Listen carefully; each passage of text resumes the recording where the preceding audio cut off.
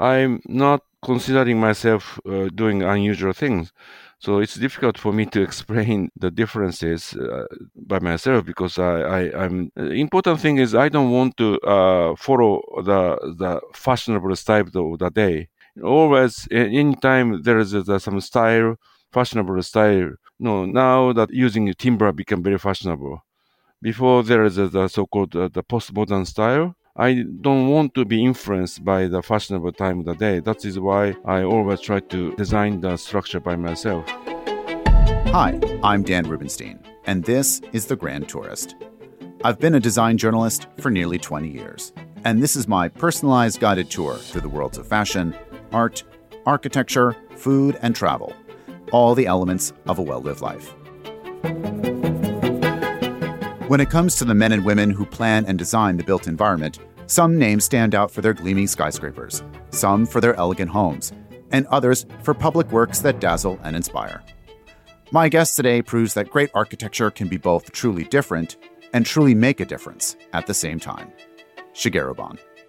Born in Tokyo, where he's based today, Shigeru was educated in two of the most interesting schools in the United States, SciArc in California and the Cooper Union in New York, where the young talent would sometimes butt heads with his teachers. After returning home to Japan, he developed a portfolio of projects that includes everything from churches and airports to private homes, expo pavilions, concert halls, and museums, most notably the Centre Pompidou-Metz, completed in 2011, that gained international acclaim. Indeed, Shigeru received the Pritzker Prize in 2014.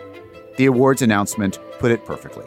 Quote, "Ban is known for the originality, economy, and ingeniousness of his works, which do not rely on today's common high-tech solutions."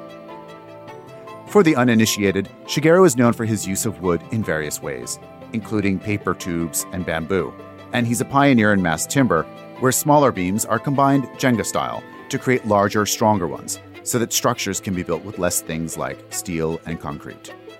Speaking of which, his 19-story, soon-to-be-completed terrace house in Vancouver will be the tallest structure in the world to incorporate mass timber.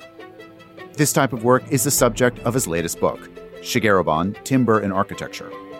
As you'll learn today, Shigeru doesn't just use timber for shock or artistic value, but also for issues of sustainability and, perhaps most importantly, as a kind of moral value. While his buildings can dazzle, his humanitarian work is something that has truly made an impact. His reusable wood shelters, first designed for victims of an earthquake in Japan, have been used all over the world for decades and are currently being deployed for the refugees of the war in Ukraine. Before I speak with Shigeru Ban himself, I wanted to understand the practice, the projects, and the man by speaking with Dean Maltz, who heads up his New York office. But first, I speak with Laura Britton, an architect who works for the firm in New York. I wanted to ask her what all the fuss is about when it comes to timber, how they use the material in radical ways, and what lessons can be gleaned from Shigeru Ban's earlier, yet still fabulous projects.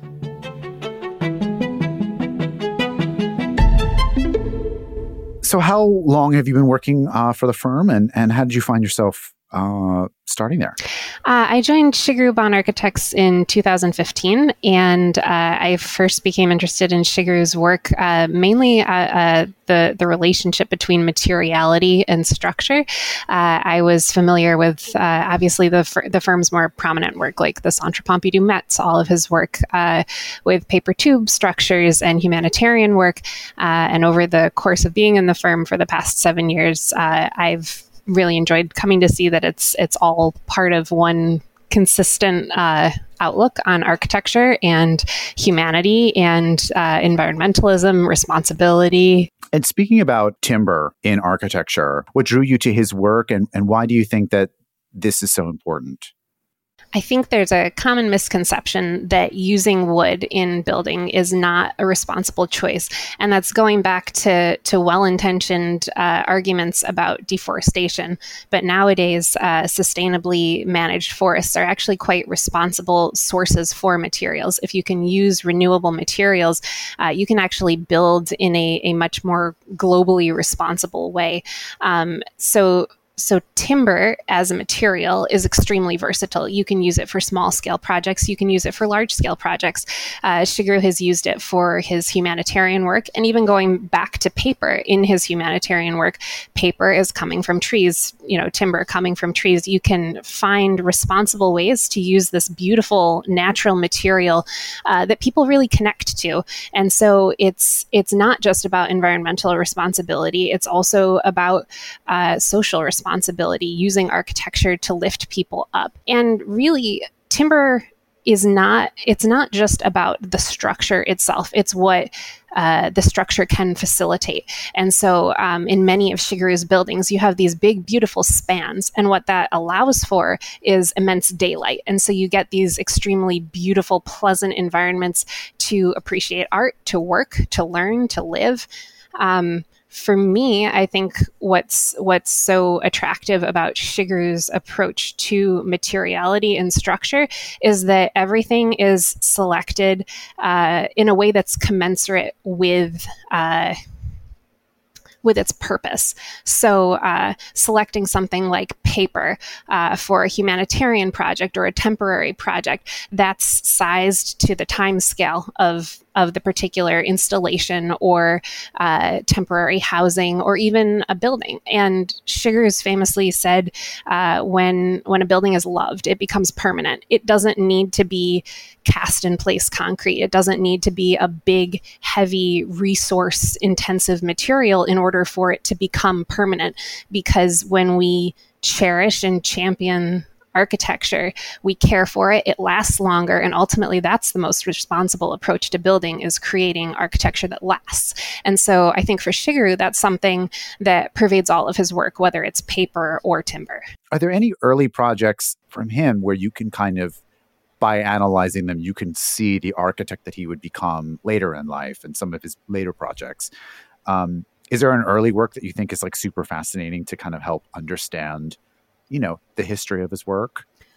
Yes, I have a couple going to a project which isn't timber. Shigeru's own home is called Hanagi Forest, and so it's close to his office in Tokyo.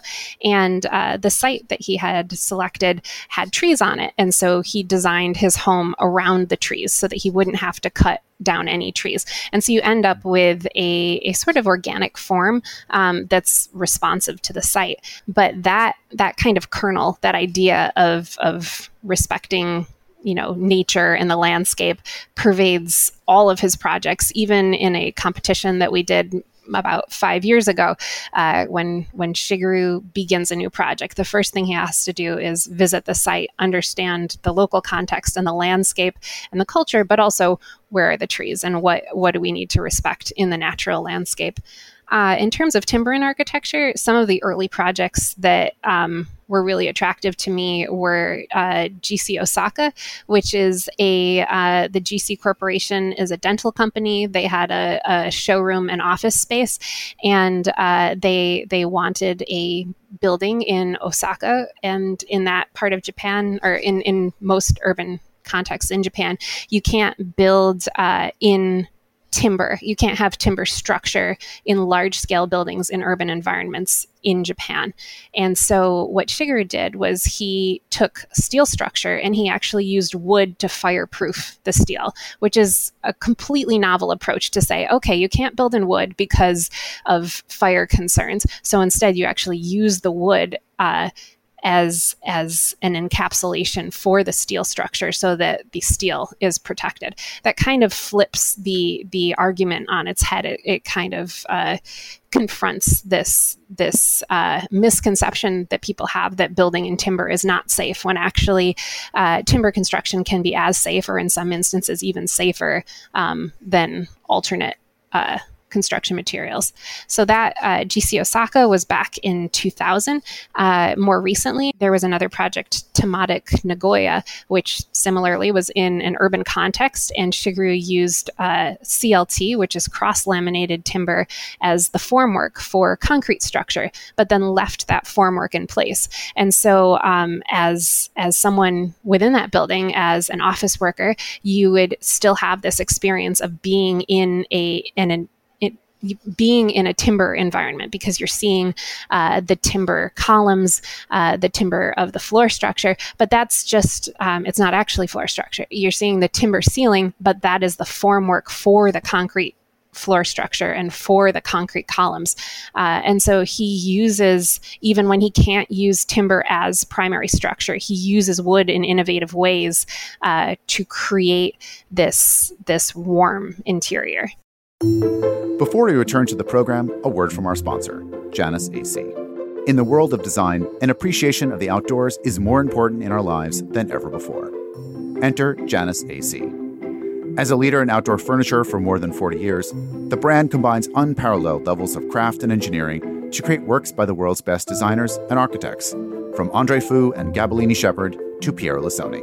But beyond the incredible products and designs, Janus AC provides a level of service and expertise that's always best in class. Speaking of the firm Gabellini Shepherd, led by New York design greats Michael Gabellini and Kimberly Shepherd, this firm has often looked to nature for inspiration and is known for its list of clients in the worlds of fashion, luxury, and hospitality, from Armani and Jill Sander to Shiseido and the Four Seasons to Janus AC. One of their iconic designs for Janus AC is a masterclass in what makes a classic. The Fibonacci chairs and ottomans, made from an elegant yet rustic Janus fiber in multiple organic shapes, is inspired by the Fibonacci sequence found in nature. It creates a look that's both modern and traditional. If you're looking for something that couldn't possibly go out of style, then this best-selling series is a must for your coastal beachside retreat or even your urban terrace. To outfit your space with the eternal values of design, make an appointment at your local Janus AC showroom or visit janusac.com. That's JANUSETCIE.com.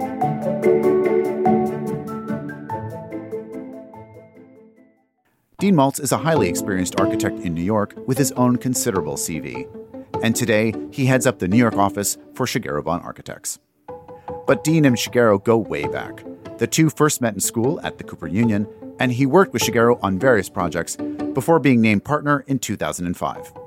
I wanted to ask Dean how his office works to create such incredible work, and for a bit of insight into what Shigeru was like as a kid in college.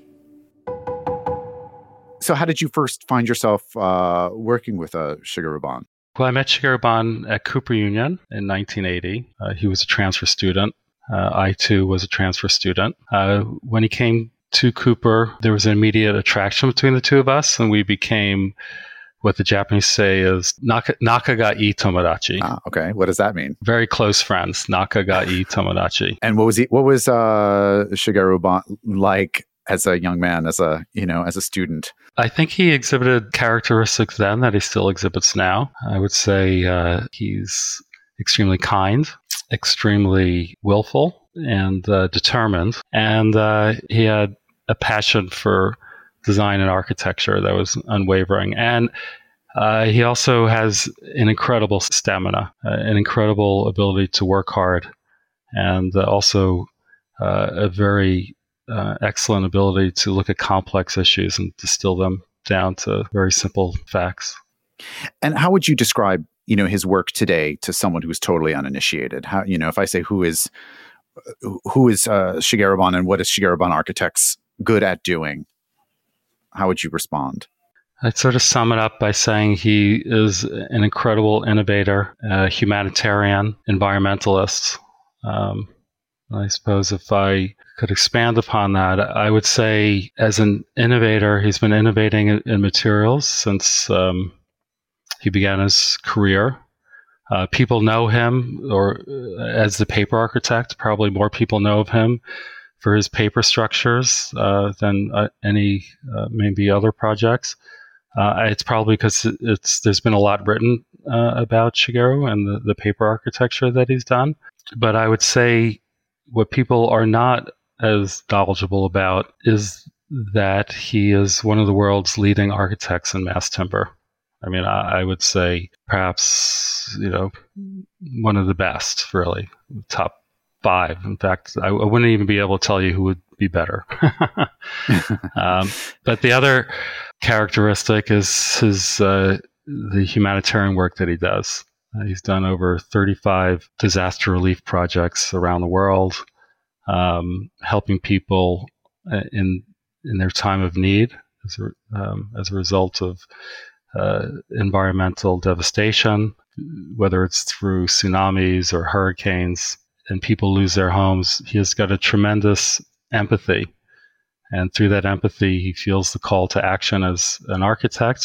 He does what he can do to help people. And he's been recognized for this effort by receiving the Mother Teresa Memorial Award for Social Justice in 2017. And to those that aren't in the architecture world, it might sound almost, quaint, or they may not understand, the values of working in timber and paper and things like that. Why it may even sound kind of frivolous, or people might assume that that's something that a lot of architects work in, even though they don't. Like, can you explain to someone who's not from the architecture world why his use of timber is so innovative and why it's important in architecture? Well, I would say, using paper and wood and timber, wood products is really the right thing to do. I think as architects, there's a call to action to help reduce global warming, and wood is an excellent material, structural material as compared to concrete and steel, and it allows us to build fantastic buildings with a lower carbon footprint. And it essentially is able to do that because for the first cost of the energy that's required to build a building, wood uses 1/3 the energy that a concrete or steel building would require. And in addition to that, it has a benefit that it will also sequester carbon. We all know, like when we were children in elementary school, that trees are good because they take carbon out of the atmosphere and they give us oxygen. Well, we need less carbon, more oxygen. But there are many benefits to using wood. It's renewable. It's domestically sourced, which helps the American economy. If we use more wood, less steel, it reduces our dependence on foreign steel. It creates more domestic jobs, and it puts more resources into forest management that could also help reduce forest fires. And I think one of the things that I really enjoy is the response that people get when they're in a wood building. There's a term that's called biophilia, which is the description of how people feel, when they're in a wood environment, how it benefits their health and sense of well-being. And as someone who's worked with him for a long time, and you're an outpost of a Japanese firm, essentially. I'm just wondering if there's anything from design culture that might be different for you in your office that might be different from, say, I don't know, Daniel Liebeskin's office or SOM or anyone with a New York office. Is there a bit of Japanese culture for design or just anything that might be different for you guys? That's an excellent question. I think if you look at Shigeru Ban architecture, it will look very different than Daniel Liebeskin architecture. It all really runs from Shigeru Ban. He is the design partner of the firm, a managing partner of the firm. So it's my responsibility to make sure that as our office works on a project together, that we're seeing his vision through. There are qualities that we, I think, possess as architects. A lot of us at our office are students of Japanese culture. Many of us have studied Japanese, have lived in Japan, have worked there for a period of time. I think by that we've developed certain values which are distinctly Japanese, one of which is a word we use is motenai, which is this desire not to waste. And I think that sort of philosophy or concept steers us towards creating designs that are simple and not gratuitous. And when someone picks up this book about timber and his architecture and just his work in general, when they put it down, what's the one thing you want them to understand about your firm's work and him as an architect?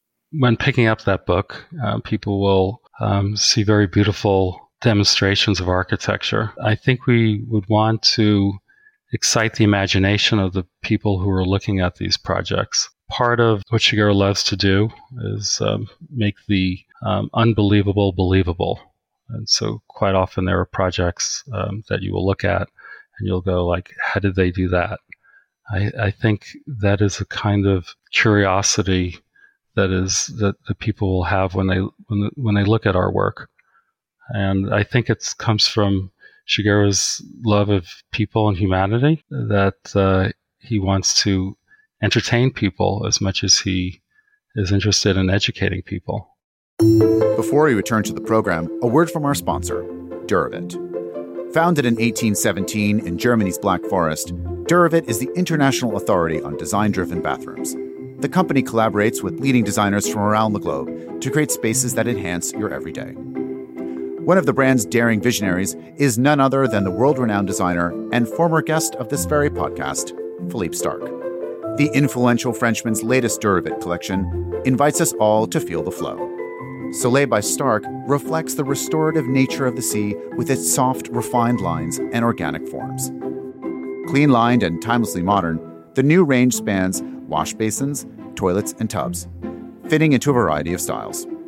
Soleil fuses function and beauty for a truly harmonious design, a signature in all of Starck's collections. For more information on Duravit or to find a local distributor, visit www.duravit.us or call 888-DURAVIT.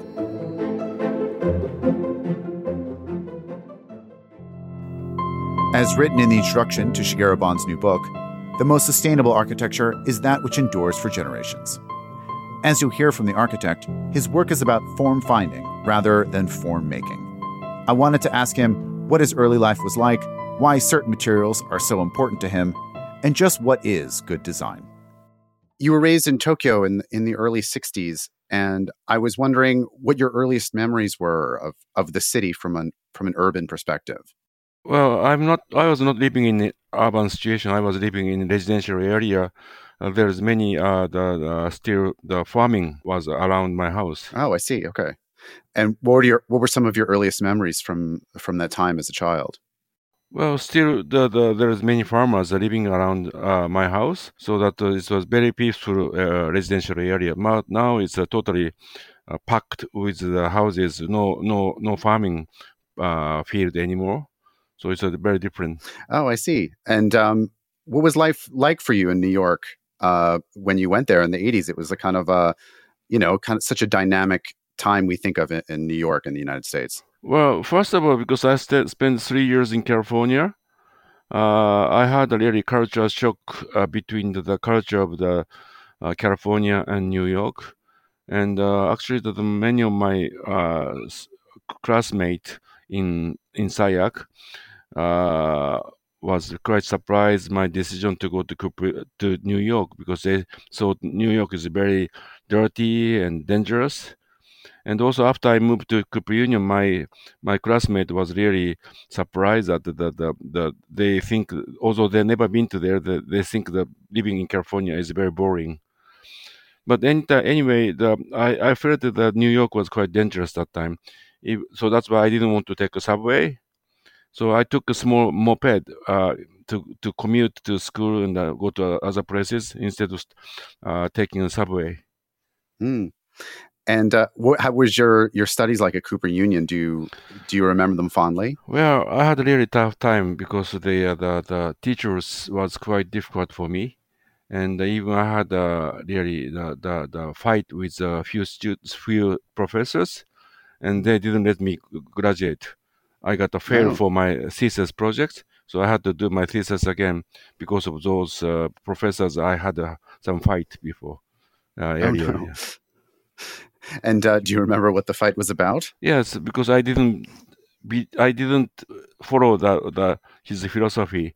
One of the very famous architects, and I don't want to name. But the other one was just the very silly thing that she was not good enough to teach the fifth year student, so I didn't want to talk with her. And but she was very mad that I neglected her. And for some of your the earlier commissions of doing residential homes, what were clients when you first spoke with a client about one of these residential commissions to design their homes?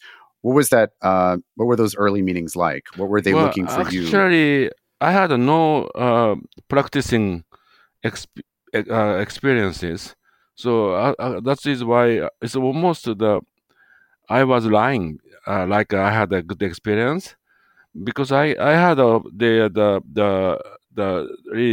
the talent already to design something nice, but I had no experience really realizing them. But because I worked for Isozaki for a few years when I was a student, they misunderstood that I have enough already experiences. So that I just pretended that I'm experienced architects. But as a result, I realized what they want, so that they never doubted about this. Oh, good. Um, well, one of your earliest examples of use of wood and paper in your work was the furniture house in 1995, and I was wondering if you could explain where that idea came from at the time, and where the structural elements and the sort of the wall dividers and everything in the storage were kind of all one and the same. How did that commission for the furniture house come about? That's my own weekend house. Ah, okay. Because I want to get the government permission to use a paper tube as the structural material. So I had to do my own to get this permission. Nobody asked me to design a house out of unusual material, because I really admire Fry Otto from Germany and Buckminster Fuller, so that I wanted to make my own structural system and some material development. So that's why I was looking for some material nobody has used for the building. That time that nobody talk about ecology, recycle, and so on. So I just wanted to use the material which was never used for the building structure. Because logically, I know that even paper tube is weaker than wood. There is no limit of the structure to make a durable structure. Even the concrete is very strong material which can be destroyed by earthquake easily. But even the wood is much weaker than concrete, but still that can be designed uh, to be very safe for the earthquake. So that the strength of the material has nothing to do with the strength of the building and the length of the durability. That is why I knew even paper chip can be good structural material. So I just tested by myself, and that is why I made my own weekend house as an experiment. And when I speak with architects who have a longer career, they sometimes speak about the role of the structural engineer today, where they can take almost any sketch or form and turn it into an actual functional building. Um, does your working in natural materials change the way that you think about how you design space? Uh, you know, to someone who may not come from an architecture background, how would you explain? Because of the computer engineering, any shape can be designed. That's we I call that the form making. Just the it's the even the logical shape can be realized. But what I'm interested in is form finding, not form making. So that I'm interested in using the weak material with limitation to design something different with limitation. If I design the building in steel, you can make any shape with engineering. But I'm not interested in just make home making, because the unusual shape can be just boring in a few years. But unique idea are permanent. I'd love to learn a little bit about the paper partition system. That's sort of a long-term project that you've come back to a few different times.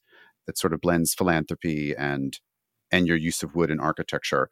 Um, after implementing the system a few times, and along with other temporary structures, I'm wondering, what sort of lessons have you learned in architecture about how your profession can respond to disasters, whether it be the earthquake or anything that requires these sort of temporary solutions? Well, it's not actually temporary. They can be permanent. Many of my temporary structure became permanent. When I designed the temporary structure, even I have to apply the standard building regulation. So nothing different between temporary and permanent. It's only that we call it temporary because the people think it's can be used for a few years.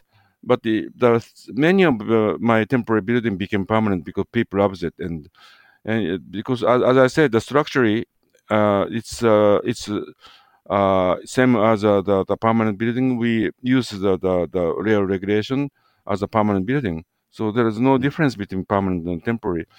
And many of uh,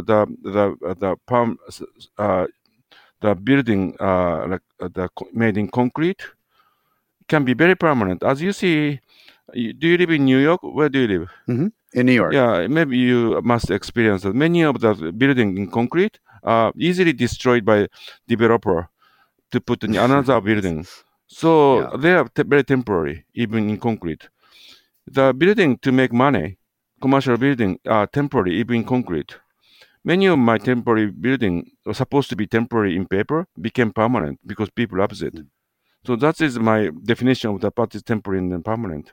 And with the partition system for these sort of disaster buildup, the true temporary, where did that idea originally come from?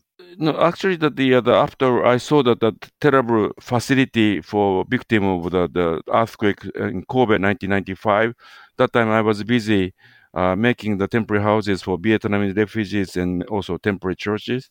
But I recognize that how awful the living condition without any privacy in a big gymnasium. People has to stay there for a few months.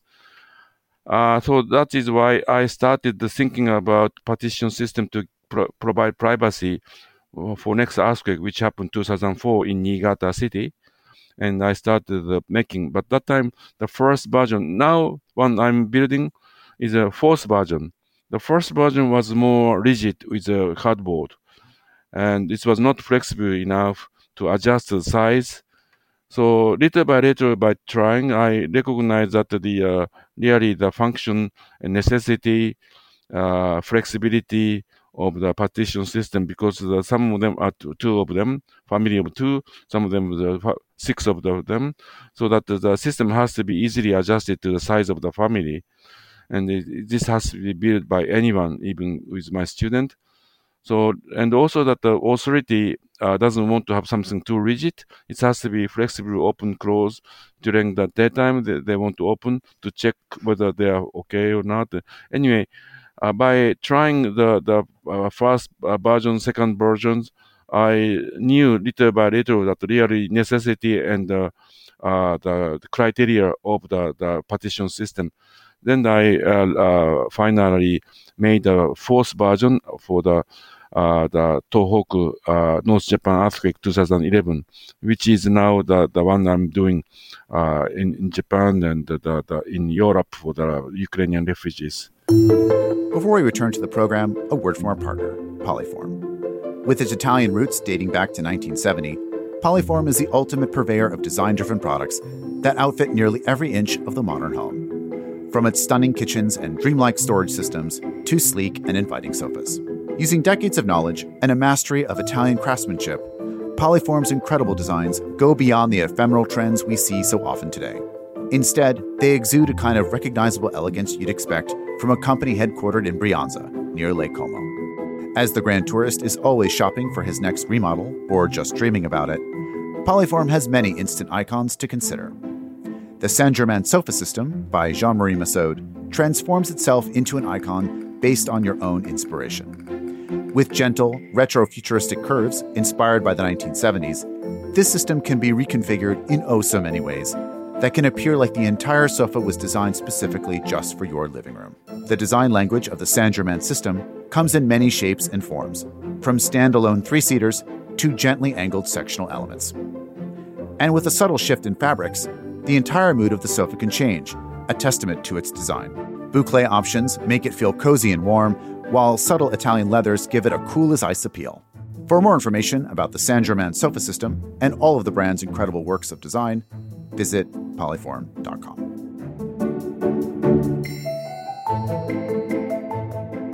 As timber in architecture, as you mentioned before, there are many people using it now in this sort of field that you helped to pioneer. At a most basic level for the listener, why do you think timber is something that we should be using more in contemporary architecture? Is like, why is this important as a step for the future? Yeah, I'm not using because of this movement. It's very important because it's an ecological material, and as I said, even timber we can make any type of the building. However, the timber is a timber, so this is not really good for the high-rise building. So that because it's fashion, people try to make a building out of the timber for the large high-rise building, but it's not really the appropriate. So we have to use, each material has appropriate way of using. Concrete is such a wonderful material. Steel is wonderful. So each material has really appropriate way of using. So that I'm developing the different way of using timber appropriately. So the roof of San Pompidou Mess, because timber can be bent easily, that is why I made such a woven type of the roof, which was never done before. So I'm interested in using timber in order to take advantage of the characteristic of the timber, but which was not used before. Also, the manufacturing system is also the advanced little by little. So I try to take advantage of this manufacturing system. But in the general, the using timber is very important because it's one of the few ecological material, and we have enough timber. As long as this is well controlled, we have more timber. Still, we have more than enough to consume. And the amount of timber used in building is less than the amount of the building, the timber growing. And also in Japan, after the war, government planted many cedar trees, which is now the time to use. They are not used enough. That's why there is many other problem caused by that. For example, we have many cedar allergies because of these new trees, which is not used, and also the sliding of the mountain because of the uncontrolled the forest. So there is still a lot of timber forest to be used in Japan, not well used yet. And as I said, this is the timber can be, as long as planned, the material we can use forever.